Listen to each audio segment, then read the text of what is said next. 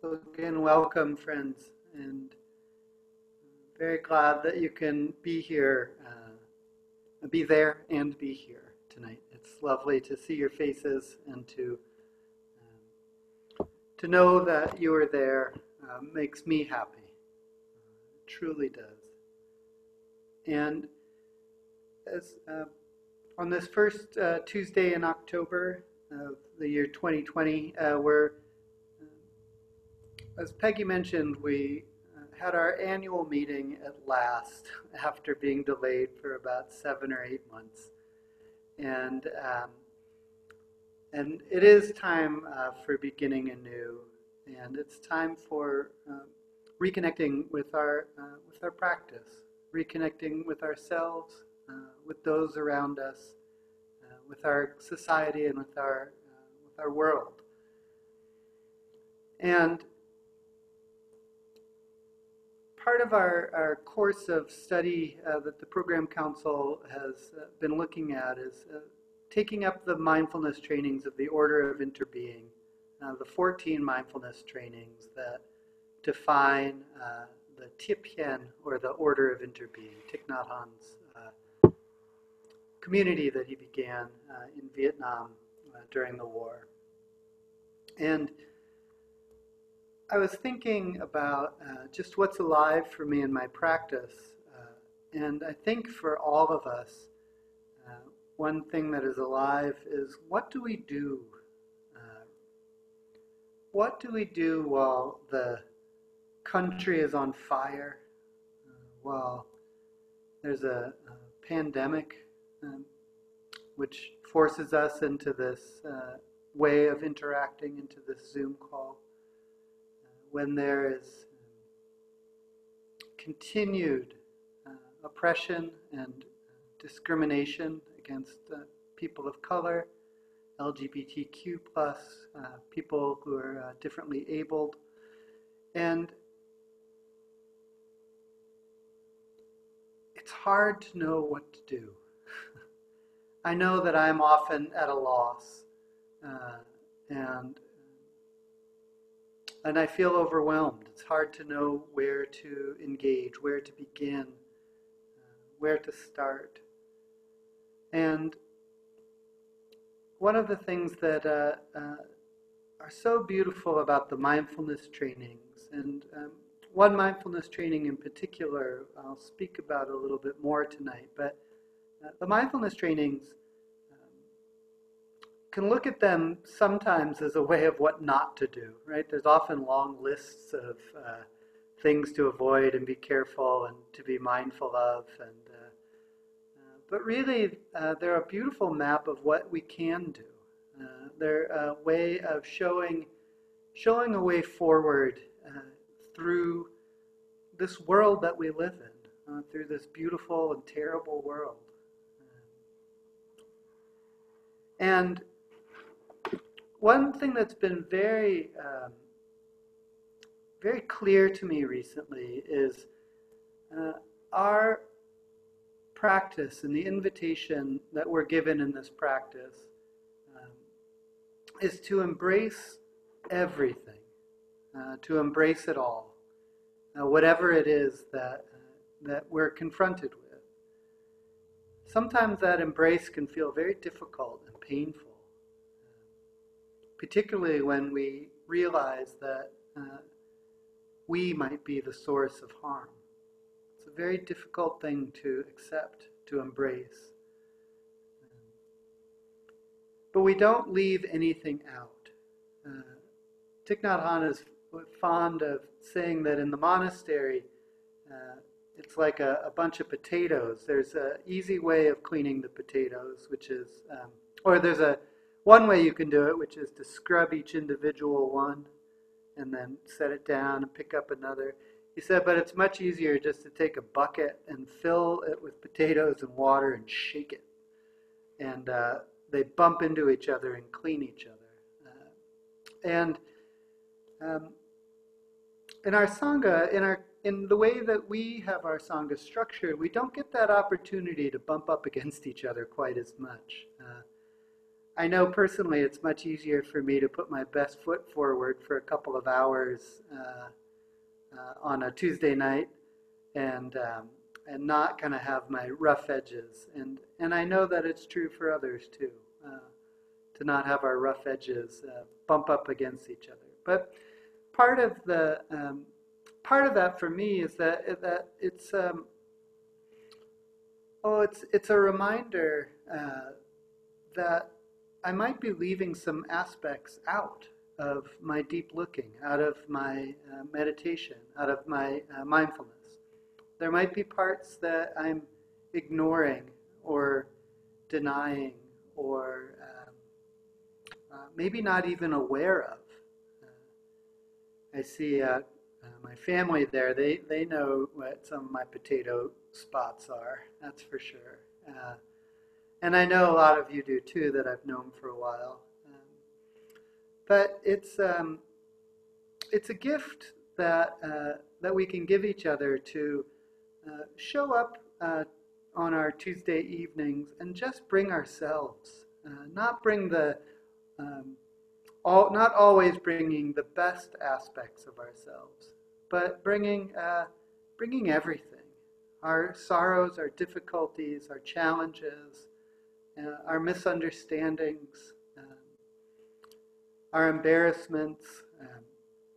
I was talking with a friend today, and he was mentioning the Reverend Angel Kyoto Williams, a Zen teacher, and a African American woman who's also an activist in the Buddhist community, was talking about how there's many forms of Buddhism, and we here have embraced the meditation form and kind of rule everything, judge everything against that yardstick. And I was so embarrassed because until this afternoon, I had thought of like the Nichiren Buddhism and Pure Land Buddhism that includes much chanting as a, well, I will say it, I viewed it as an inferior form of Buddhism. And there are millions and millions of people who practice this way. It was just such an embarrassment to realize that I had been viewing it that way. But also a gift that a friend was able to share it, and in that moment was able to, to share that part of me with this friend, and to have that safe, loving container of sangha and of practice, so that I could express that and then move through it, and then let it go and realize, and to let that insight work inside of me, to let that insight change the way that I see the world.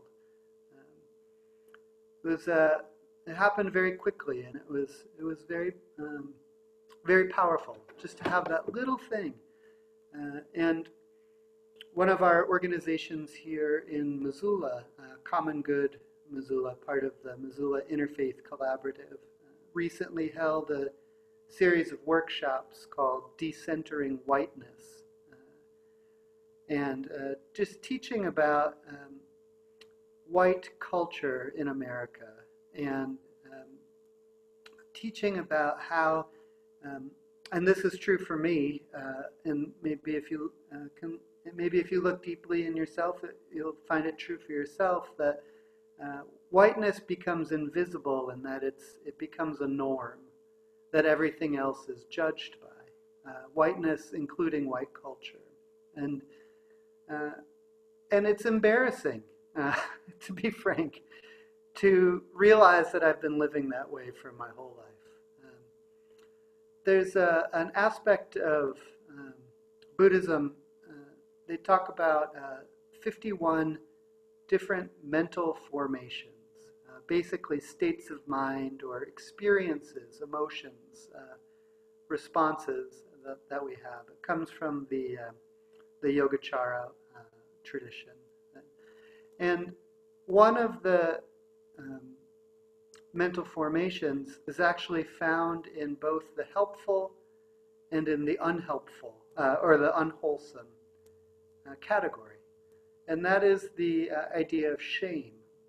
Shame can be an aspect that shuts us down and overwhelms us and dredges up negative feelings of low self-worth, and it can really be a painful experience that we want to push away.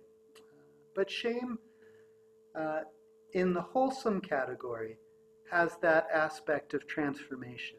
It can, for me, what happens is I get a flood, an overwhelm of my system when I'm embarrassed or ashamed about something that I've been holding on to.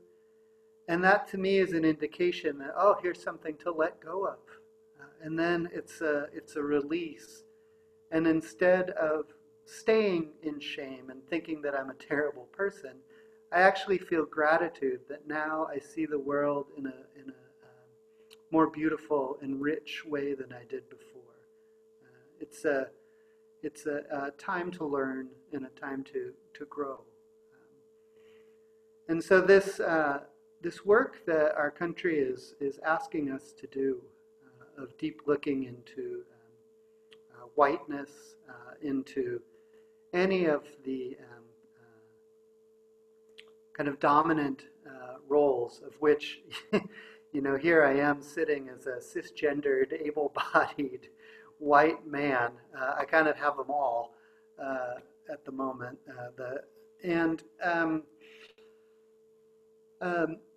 Our country is inviting us to look at that and to look at this and to feel that shame that doesn't stop and doesn't make us feel bad about ourselves, but the kind of shame that has the capacity to transform.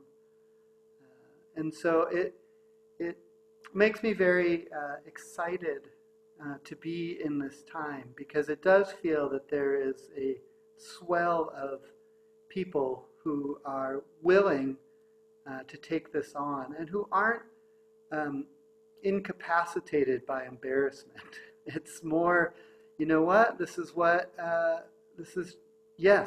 true. Now what? Now let's move together. Now let's work towards collective transformation. I had a quote from the Reverend Angel Kyoto Williams, and she says about Sangha. We'll get to the mindfulness training shortly here, but it's going to be about Sangha. But she says that the misunderstanding is that refuge, that is the refuge in the Sangha, refuge means somehow being protected from our discomfort. Refuge is actually about being protected from all of the things that hinder our ability to see our discomfort and to be able to actually come into contact with it. When I read that, I was just so moved by the potential that Sangha has. The potential to provide a container, just like with my friend this afternoon, where we can show our rough spots, when we can come together and share our difficulties. And what happens when we do that is collectively we all learn together. And so you're learning today about that potential from my sharing about that experience. But that we all kind of get lifted up from that experience, from coming together and not looking to always just be comfortable and feel good. Although Sangha certainly provides that container, because there are so many times when I have needed a refuge from discomfort, and I needed that loving embrace of the Sangha. And that loving embrace can also include all of the difficulties too. Um, and that's why it's so wonderful to come together, because on the nights that I need the loving embrace, maybe that's the night you choose to share your discomfort. And then on the night I choose to, that's the night that you can sit back and just be protected from the Sangha. It's a beautiful, beautiful dance, and it has such a deep capacity for not just individual transformation, but for our collective transformation.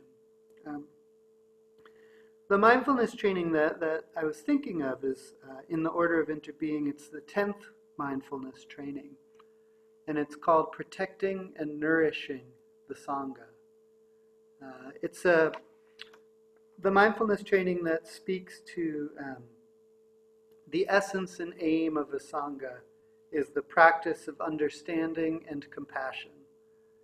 And we are determined not to use the Buddhist community for personal power or profit, or to transform our community into a political instrument. As members of a spiritual community, we should nonetheless take a clear stand against oppression and injustice. And it says we should strive to change the situation without taking sides in a conflict.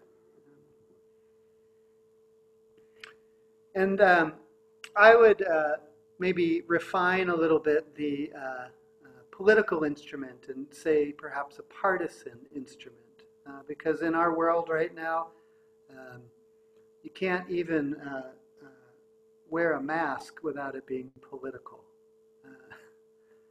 So unfortunately, some of those issues become partisan as well, but we can try to stay out of that and take our values to make to take those stands against oppression. And one of the ways that I see that we can do that work is not necessarily by all coming together and protesting, although I know that I have seen some of you at protests before. But it's more that we can do this work together of shining a light on the places that we might not be aware of. We have some Sangha friends who have been very active in anti-racism work for many, many years, and who bring that to us. And we can even do it in real time when we see something in the sharing or in the Sangha. We can talk about it. We saw a lovely example at the annual meeting when a member spoke up and said, "Hey, I'm not comfortable with something." And we were able to process it right then and there without waiting. It was wonderful to see that process alive and that capacity alive.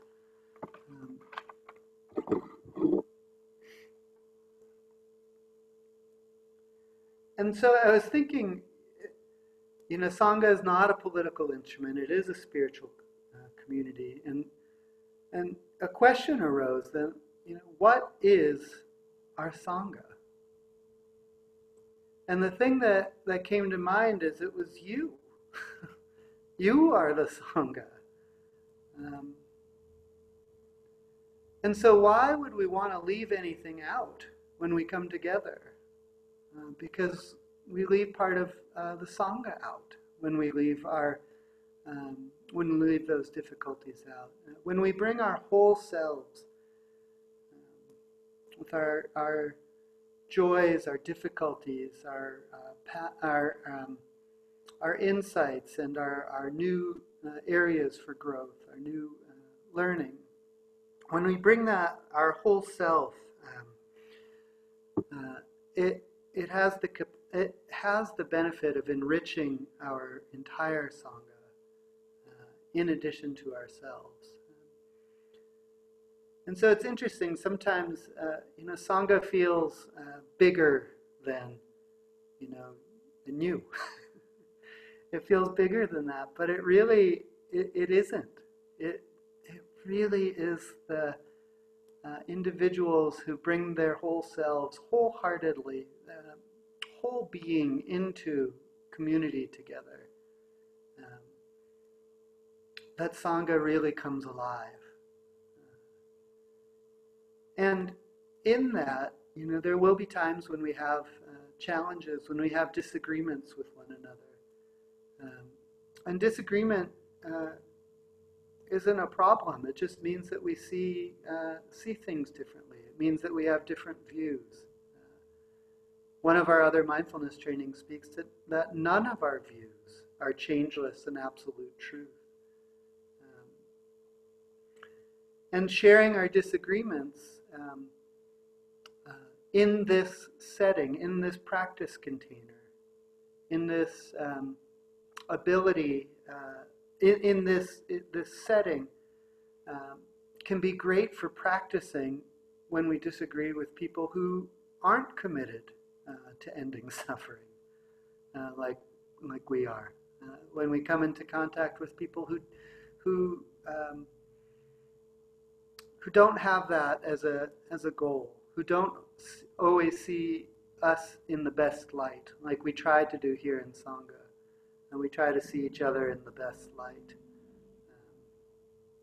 And when we practice that kind of deep listening, it can have that capacity to shift our view, not to let go of necessarily something that we believed, but just to see it from another angle, to gain understanding, to gain that deep connection to another person.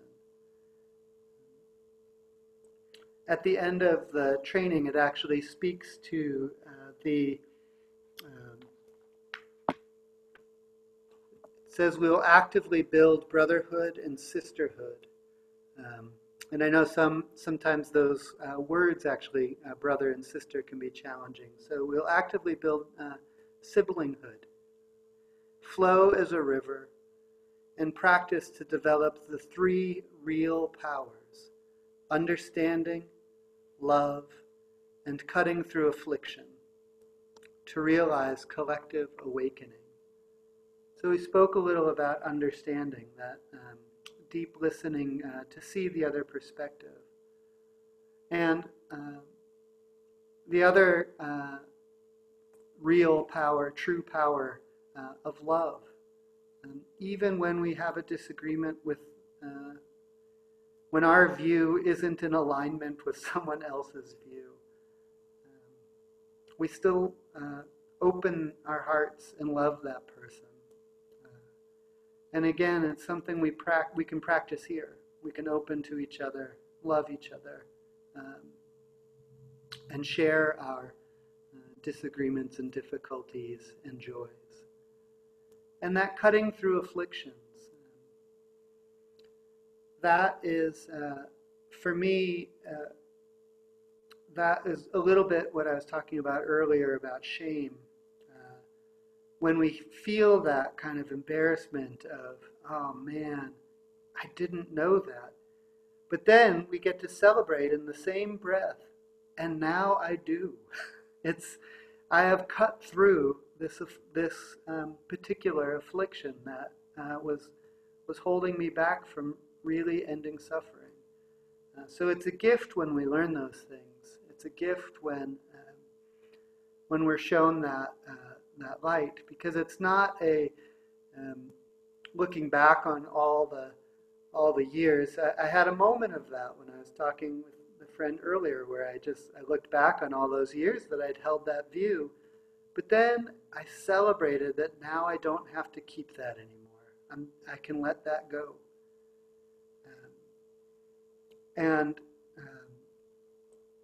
So when we take those three things together, understanding, love, and cutting through afflictions, we really can realize collective awakening, because we all gain. We all have a new understanding. We all have a new way of finding a way out of suffering. And so when I think of this mindfulness training right now, in the way that our community is structured, where coming together isn't really safe, we can continue to do this work of deep looking together so that we can carry this work of transformation out of this container into the riskier container of the rest of the world.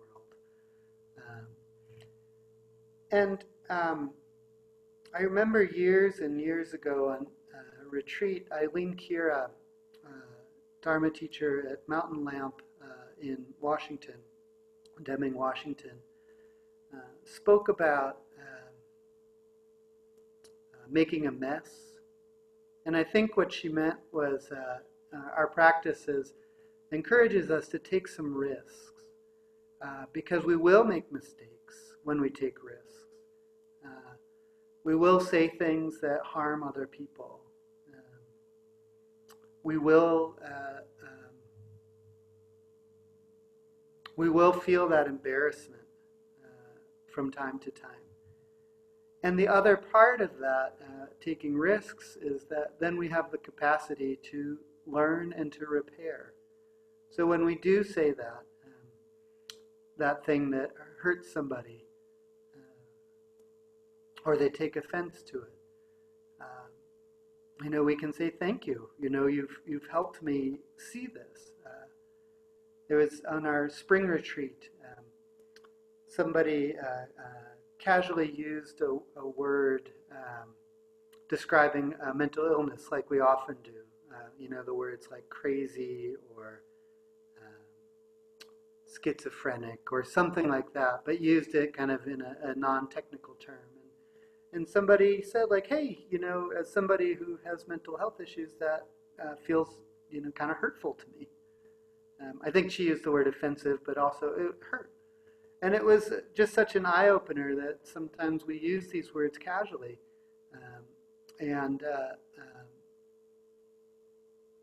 They have real weight and real meaning.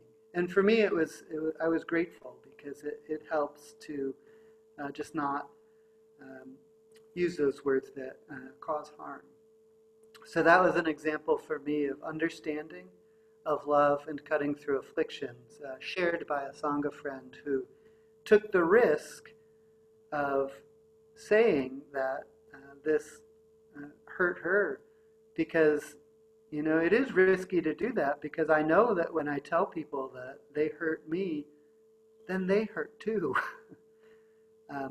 But that's what this container is for, is to protect that, to protect the Sangha and truly to nourish it. It's a wonderful, wonderful gift that we can give to each other.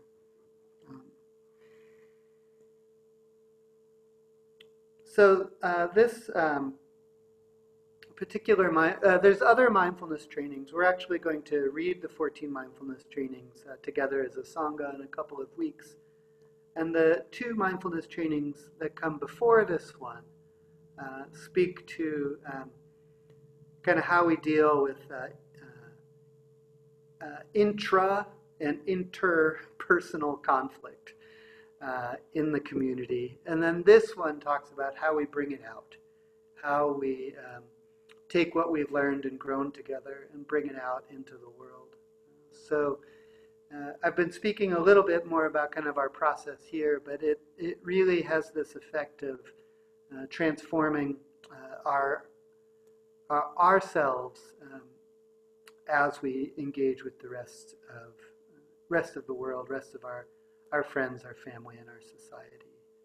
Because the world needs our healing, our nourishing. And we can't do it if we're not aware of it, and if we are not willing to also kind of wade into these difficult waters together. So I really am very, very happy that you are here and that we are doing this together, because I was very overwhelmed a couple of weeks ago, just with everything, with everything. And on our retreat, I wrote a gatha that was, when I feel exhausted, you can substitute overwhelmed if you would like. When I feel exhausted, I vow with all beings to stop putting energy into my defenses and open my heart to the present moment.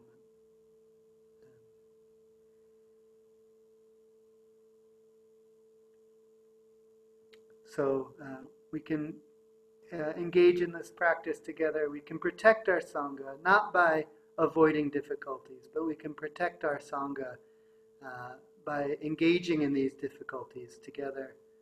We can protect it from inaction. We can protect it from denial. We can protect it from avoidance. And in doing so, we also nourish our Sangha. We nourish our own hearts, and we nourish each other.